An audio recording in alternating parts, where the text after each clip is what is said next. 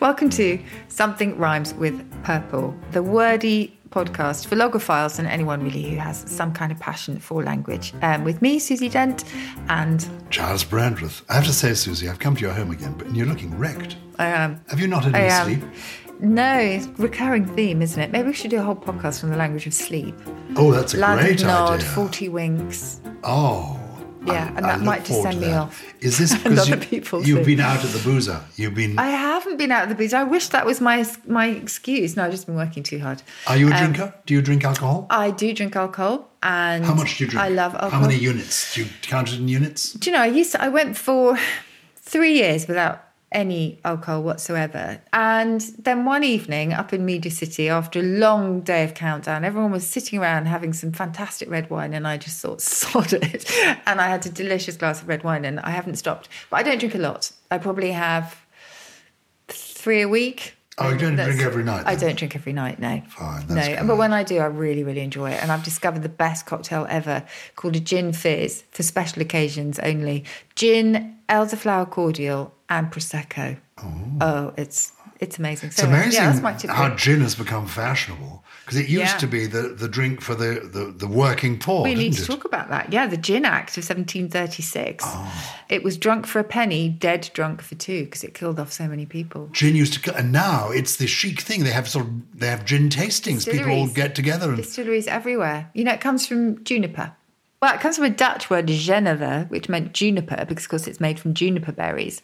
But because it sounded a bit like Geneva, the sort of gin bit came into English with that pronunciation, and that's where it came from. But in the capital alone, by the 1730s, gin was public vice number one, and there were 7,000 outlets for what was called the cursed vice. Was it very cheap then? Was that the point? It was really cheap, very cheap to make at home. It seriously was. There were lots of paintings that you will find with people who apparently are sort of committing all sorts of acts of debauchery. Gin Alley? Was that a real place? Gin Alley. There's Gin Alley. I mean, was it a place, or was that just a turn of phrase for someone? Actually, I really don't know. Let's have a look. Because I think of an artist like Hogarth doing pictures of dissolute people in Gin Alley. Exactly. The poorest of lots the poor. Lots of posters. Out of public their minds. warnings.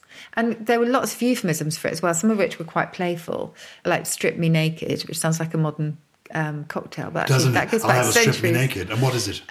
Gin. It's and Mother's Milk.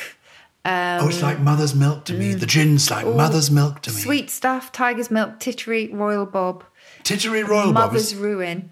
I remember gin, Mother's Ruin, because in fact it was Mother's Ruin, wasn't it? Oh, well, absolutely was. I'm looking at Gin Alley now.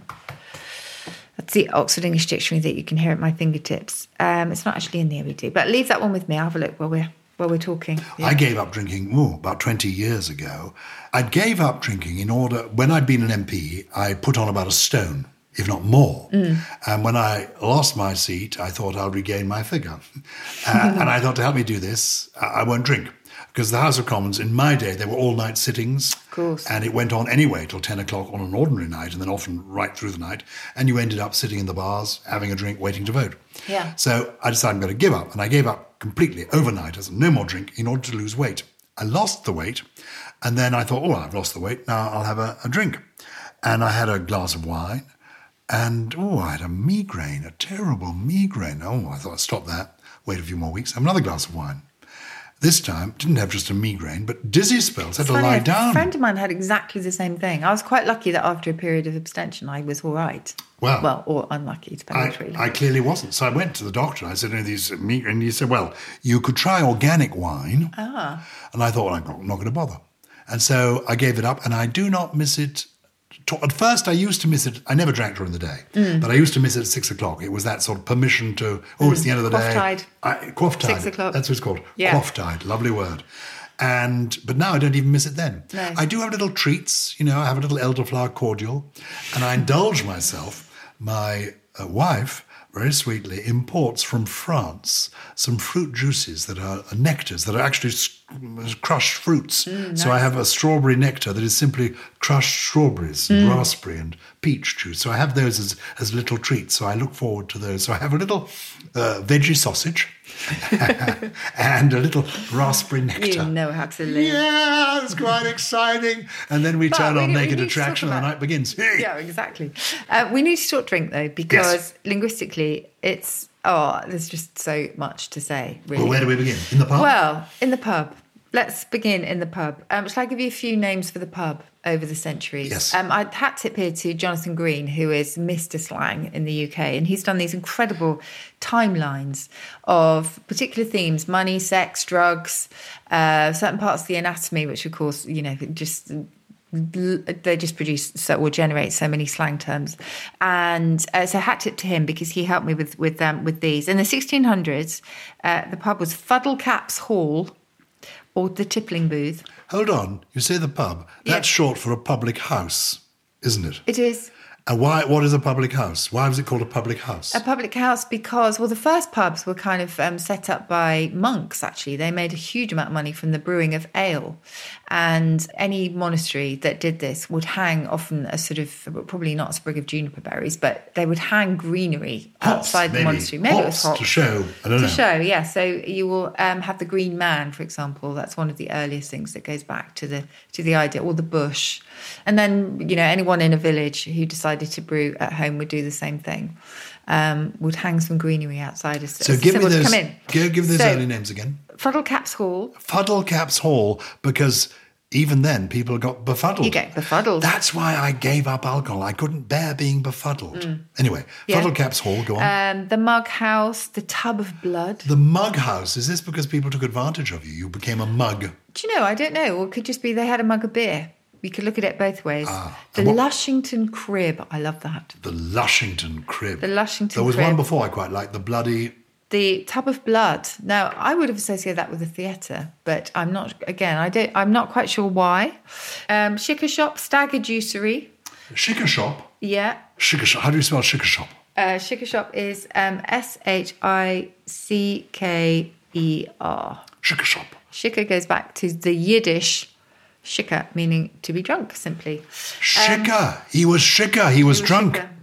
Then the person dispensing the drinks could be the ale draper, the cove of the Ken. I love that. The governor, obviously, mine host, the sud slinger. The sud slinger. Is that because with beer at the top, the foam looks like suds, soap suds? Yeah, we talked about barmy before, haven't we? Barmy being the foam at the top of a cup of beer or a glass of beer. No. It's a brewing term. You'll find it in tea making. He was a bit barmy. He was a bit barmy. He's frothing at the mouth, or just a bit frothy in the head. Oh. Yeah. Groggist, brother of the bung. Agreed. There's so many, and there are a few. No, I'm loving them. Groggy. Groggy. Okay, so grog goes back to Admiral Vernon. Admiral Vernon was a hugely successful naval commander who actually inspired the Portobello Road, the name of the Portobello Road and Portobello Market, because of a famous victory at Portobello. So George Washington's brother also served under him and was so impressed with him. He's an American general. No, he was British. And of course, George Washington was British originally. Exactly.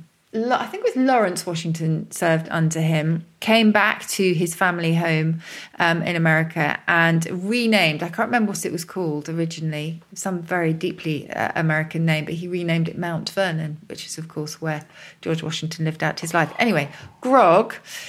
Admiral Vernon used to wear a really heavy coat made of what was called grogram cloth, which is this really thick coat that kept him warm on the high seas. And he became slightly unpopular because he ordered the sailors' rations of rum to be diluted with water, not to prevent scurvy, just because he thought they were drinking too much. And as a result, he became known as Old Grog because of his grogram coat. And it was said with a bit of a snarl, Old Grog, who had watered down their rations.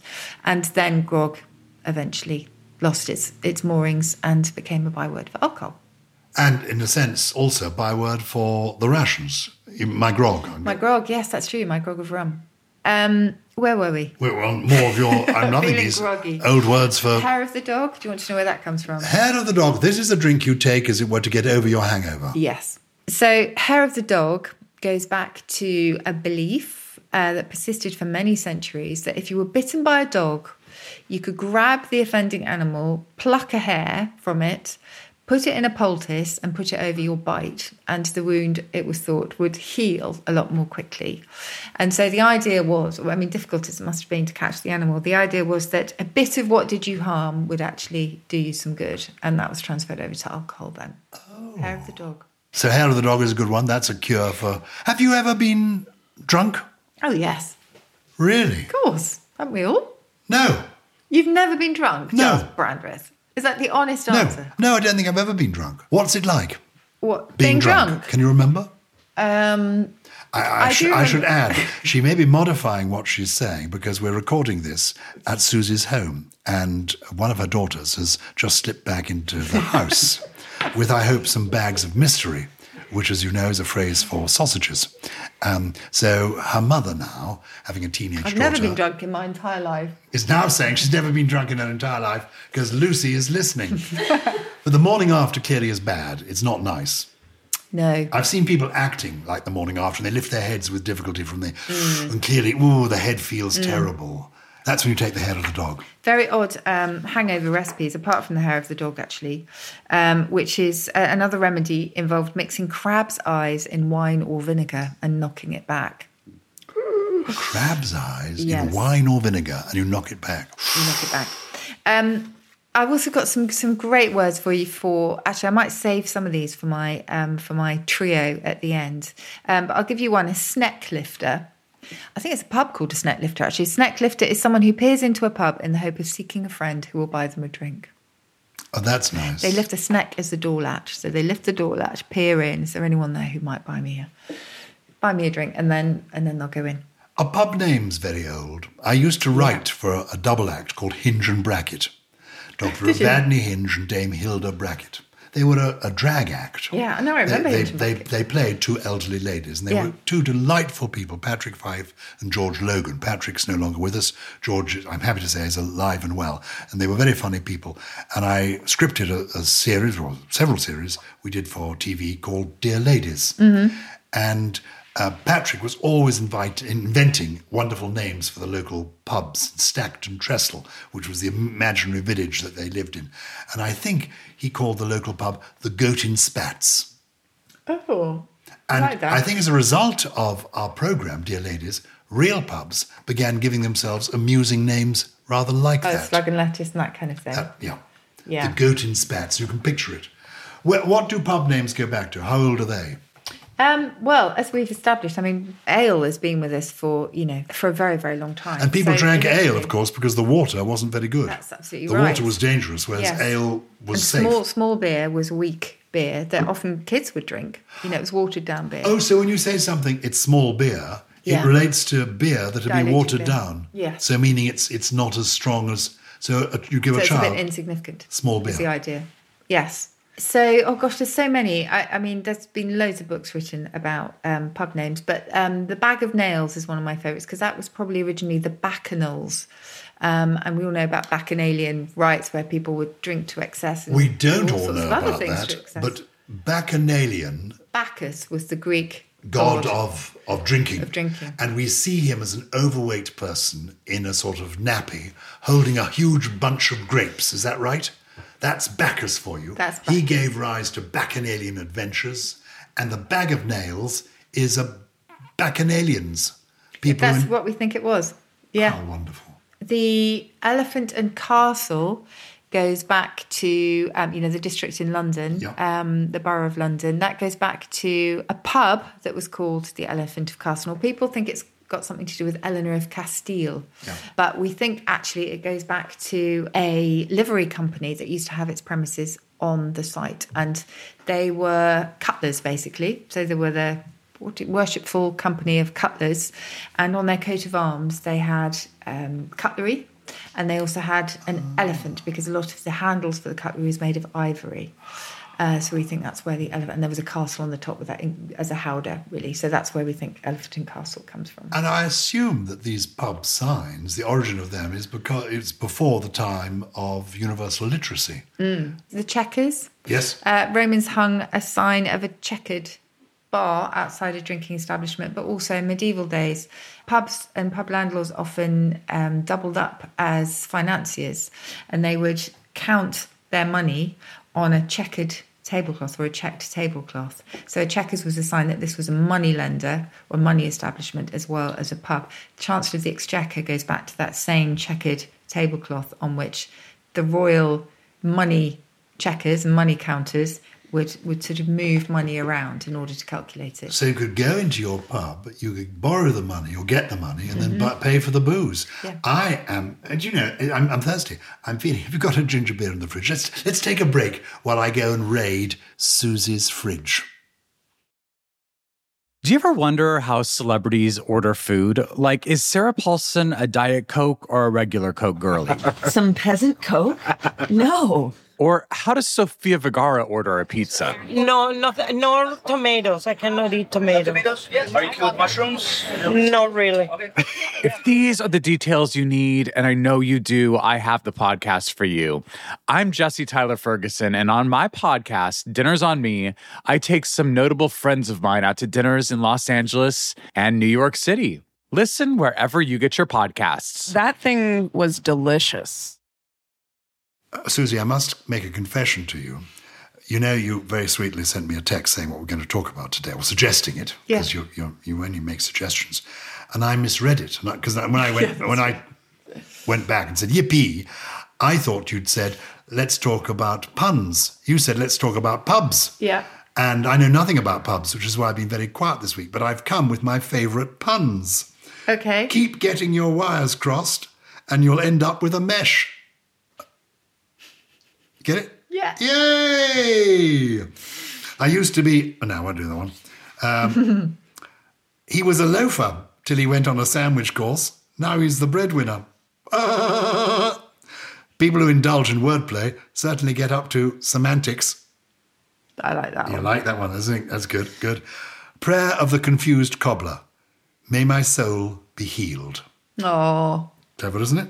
we need to devote a whole episode to We'll this. have a whole, because I've got hundreds of puns ready for today, and clearly I'm they sorry, are... I've let you down. We They haven't are even... surplus to requirements. So, yes. Has that's anyone very written to true. us this week? Yes, they have. Emma has written in to say, hello, do you have any idea how breadbasket became slang for stomach?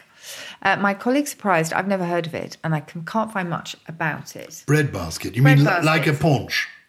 I'm not sure it's actual paunch. I think it's quite a sort of fit-looking, Oh, thank you. rippled stomach. Oh, thank you. Thank you. I think. I like to feel I'm a bit buff. Oh, no. Silence. I'm sorry. Carry on. So general stomach area, just because obviously that's where the bread goes. The answer is I'm not actually sure, and I'm not sure the Oxford English Dictionary knows either. So But this it's is a really very rubbish interesting. question. The reason for getting in touch with us at Purple at Something Else is because Susie Dent is the world's leading lexicographer and has doesn't all know the the answers. answer. But she doesn't appear to know the answer. But that's quite doesn't satisfying know the answer. that people are actually out there who know more than you do. Well, I suppose what it shows is that, you know, the kind of linguistic detective work goes on, and it always does go on. And there are so many really frustrating examples of fantastic words that you can look up and it will say origin unknown. In your show, you're still touring your show, aren't Yes. you? Remind me what it's called. The Secret Life of Words. The Secret Life of Words. Are people allowed to ask questions? Oh, yes, I have a word surgery at the end. And what is the word what is the question that comes up most often? Okay. I have strange questions about Jimmy Carr quite often, but the one about English that I'm asked most often is, why do inflammable and flammable mean the same thing? And tell us the answer. This is very nerdy, but it's the only sort of example in current English of in used as an intensifier, not as a negator. So in normally cancels out. Excuse me, you lost us all just I have- there with I that have. phrase. So normally you think of in as being the negative of the adjective that comes Like out of it. So ingratitude. inept. Yeah. Yes, ingratitude, inactive. Inaccessible. Exactly. But in this case, in is used as an intensifier. So inflammable means highly flammable. But because people were mistaking it to mean not flammable, i.e. you can have this duvet near naked flames and nothing serious will happen, companies now say flammable or highly flammable. So- and inflammable's pretty much gone away. So the use of in there is like an intense, which means more tense. Sort of, yes. That's not quite a direct line there, but it's the same sort of thing. Insufferable doesn't mean not sufferable. It means insufferable. No, it does mean not sufferable, that one. But intense is a good example. Good. Intense is a good example. Insufferable. This shows you that we're just real people doing this. We don't know all the answers. We are winging it. Inflammable and really flammable is the most popular question. Well, it's one of the most popular. Then I get asked, can you be gruntled? Can you? Can you be? Well, we're going to devote an entire program to what word nerds call orphaned negatives. Orphan negatives. Now, there's a juicy There's trailer always for you. something to look forward to. You still haven't been to, because you're doing your show in the sort of theatres I'm doing my show. Yeah. You still haven't been to see my show. My tour ends at the end of July, but I have been persuaded to return extend next year. it. Well, I'm postponing it till next year. So next year, you come to London. I'm at the Cadogan Hall In London, excellent. on the 9th of May next year. I know that's a date in my diary. I don't know what day of the week it is, but come to that one. I'd love to. Because it's a big theatre. You are indefatigable. And there, Seriously, you never stop. now, is there a word? You're like Jimmy. Defatigable. There is a word fatigable, meaning tired or able to be tired. Yes. Okay, Very nice, yeah. it's time now for your trio of words. Every week, if you're new to our oh, the post is arriving. Is that I've got a very loud letterbox. or is that a little signal from the post person? What, saying, let me in? Because I haven't You've seen any letters talked coming through. enough. He No, just saw the letterbox rattled, and then nothing came through. He's just showing you I he's in the arranged street. this. Whenever you were going to talk about your tour, I arranged for a little... Yeah, no, I didn't. What's Okay. Susie's trio for this week? Right. The first, of course, pub-related, shot clog. Shot, SHOTCLOG. Yes. The pub companion who you only put up with because they're buying the next round. Oh, he's a shot. Centuries old, that one. He's a shot He's a clog. shock. He's a bit of an obstruction, but we'll put up with him because he's paying. How awful. Now, you're not one of these, but I'm one. And Paul and Lawrence, who are with us, are also. We are tosspots. Because the original tosspots were simply drinkers who tossed back their bottle of beer and then usually asked for another one. So we're not, they were kind of habitual drinkers. But Maybe the we didn't idea go that far. is you're tossing it off, is it? Exactly. If you'll Well, pardon the so to phrase. speak. But you're tossing off your drink. Yes. So call someone a tosspot is not actually as rude as you might think. Tosser is slightly different. Oh, tell us the difference between Well- tosspot and tosser. Tosser is all about masturbating and tosspot is all about drinking. This is the charm of Something Tell it Rhymes as with it is. Purple. We tell it as it is. What's the next one? The third one is the friend who always turns up whenever they hear a cork popping or a beer can opening, and that is a lick spigot. Lick spigot Yeah. as opposed to lick spittle. Oh, yes, lick spittle's another good one. We should mention that in the What, political episode. what is a lick spittle? A lick spittle is somebody who just... It's a bit like a fart catcher that we mentioned in our politics Oh, you lick episode. up somebody else's Yeah, spittle. horrible. You're so admiring them. Oh, their very spittle is attractive. Let me lick your spittle. That's a lick spittle. Gross. That's really, really old, though. This is lick a lick spigot. One who licks the spigot. This is 1600, so 1599. A contemptuous name for a tapster or drawer. So it can be applied to a publican, but most often somebody who always turns up when there's a smell of alcohol around. Ah. And we haven't even mentioned cock-a-hoop. Cock-a-hoop. Well, look, I'm feeling cock-a-hoop now. Let's end on cock-a-hoop. Cock-a-hoop goes back, apparently, to setting the cock on the hoop, which is apparently to turn on the tap and let the liquor flow. And the result is you are cock-a-hoop. Well, I'm cock-a-hoop. I have learnt so much again. I love being with you, Susie Dent. You are amazing. The amount you know, the fount of wisdom that is in there is extraordinary. So really, if you have enjoyed the podcast today as much as I have, and you're feeling cock-a-hoop like me, raise a glass and review us or rate us to help spread the word. If you've got a reviewing or rating mechanism on your podcast thing, if not, just spread the word. And if you've got a question you'd like to answer or you'd just like to get in touch, you can email us at purple@something else, that's something without a G, something else, all one word, .com. Can I just mention the origin of intoxicating? Oh, I'd love that. Toxic is something poisonous. It goes back to the poison that was put on arrows of archers centuries ago. So toxophily obviously goes back as well to the poison that was on the tip of the arrow. It's a deadly, deadly weapon. And the result was that the victim would be intoxicated, would be poisoned. And of course, alcohol is a poison. and it got transferred over to the boozy kind. Wow, you live and learn. Something Rhymes with Purple is a Something Else production produced by Paul Smith with additional production from Russell Finch, Lawrence Bassett, Steve Ackerman, And Gully! And Gully!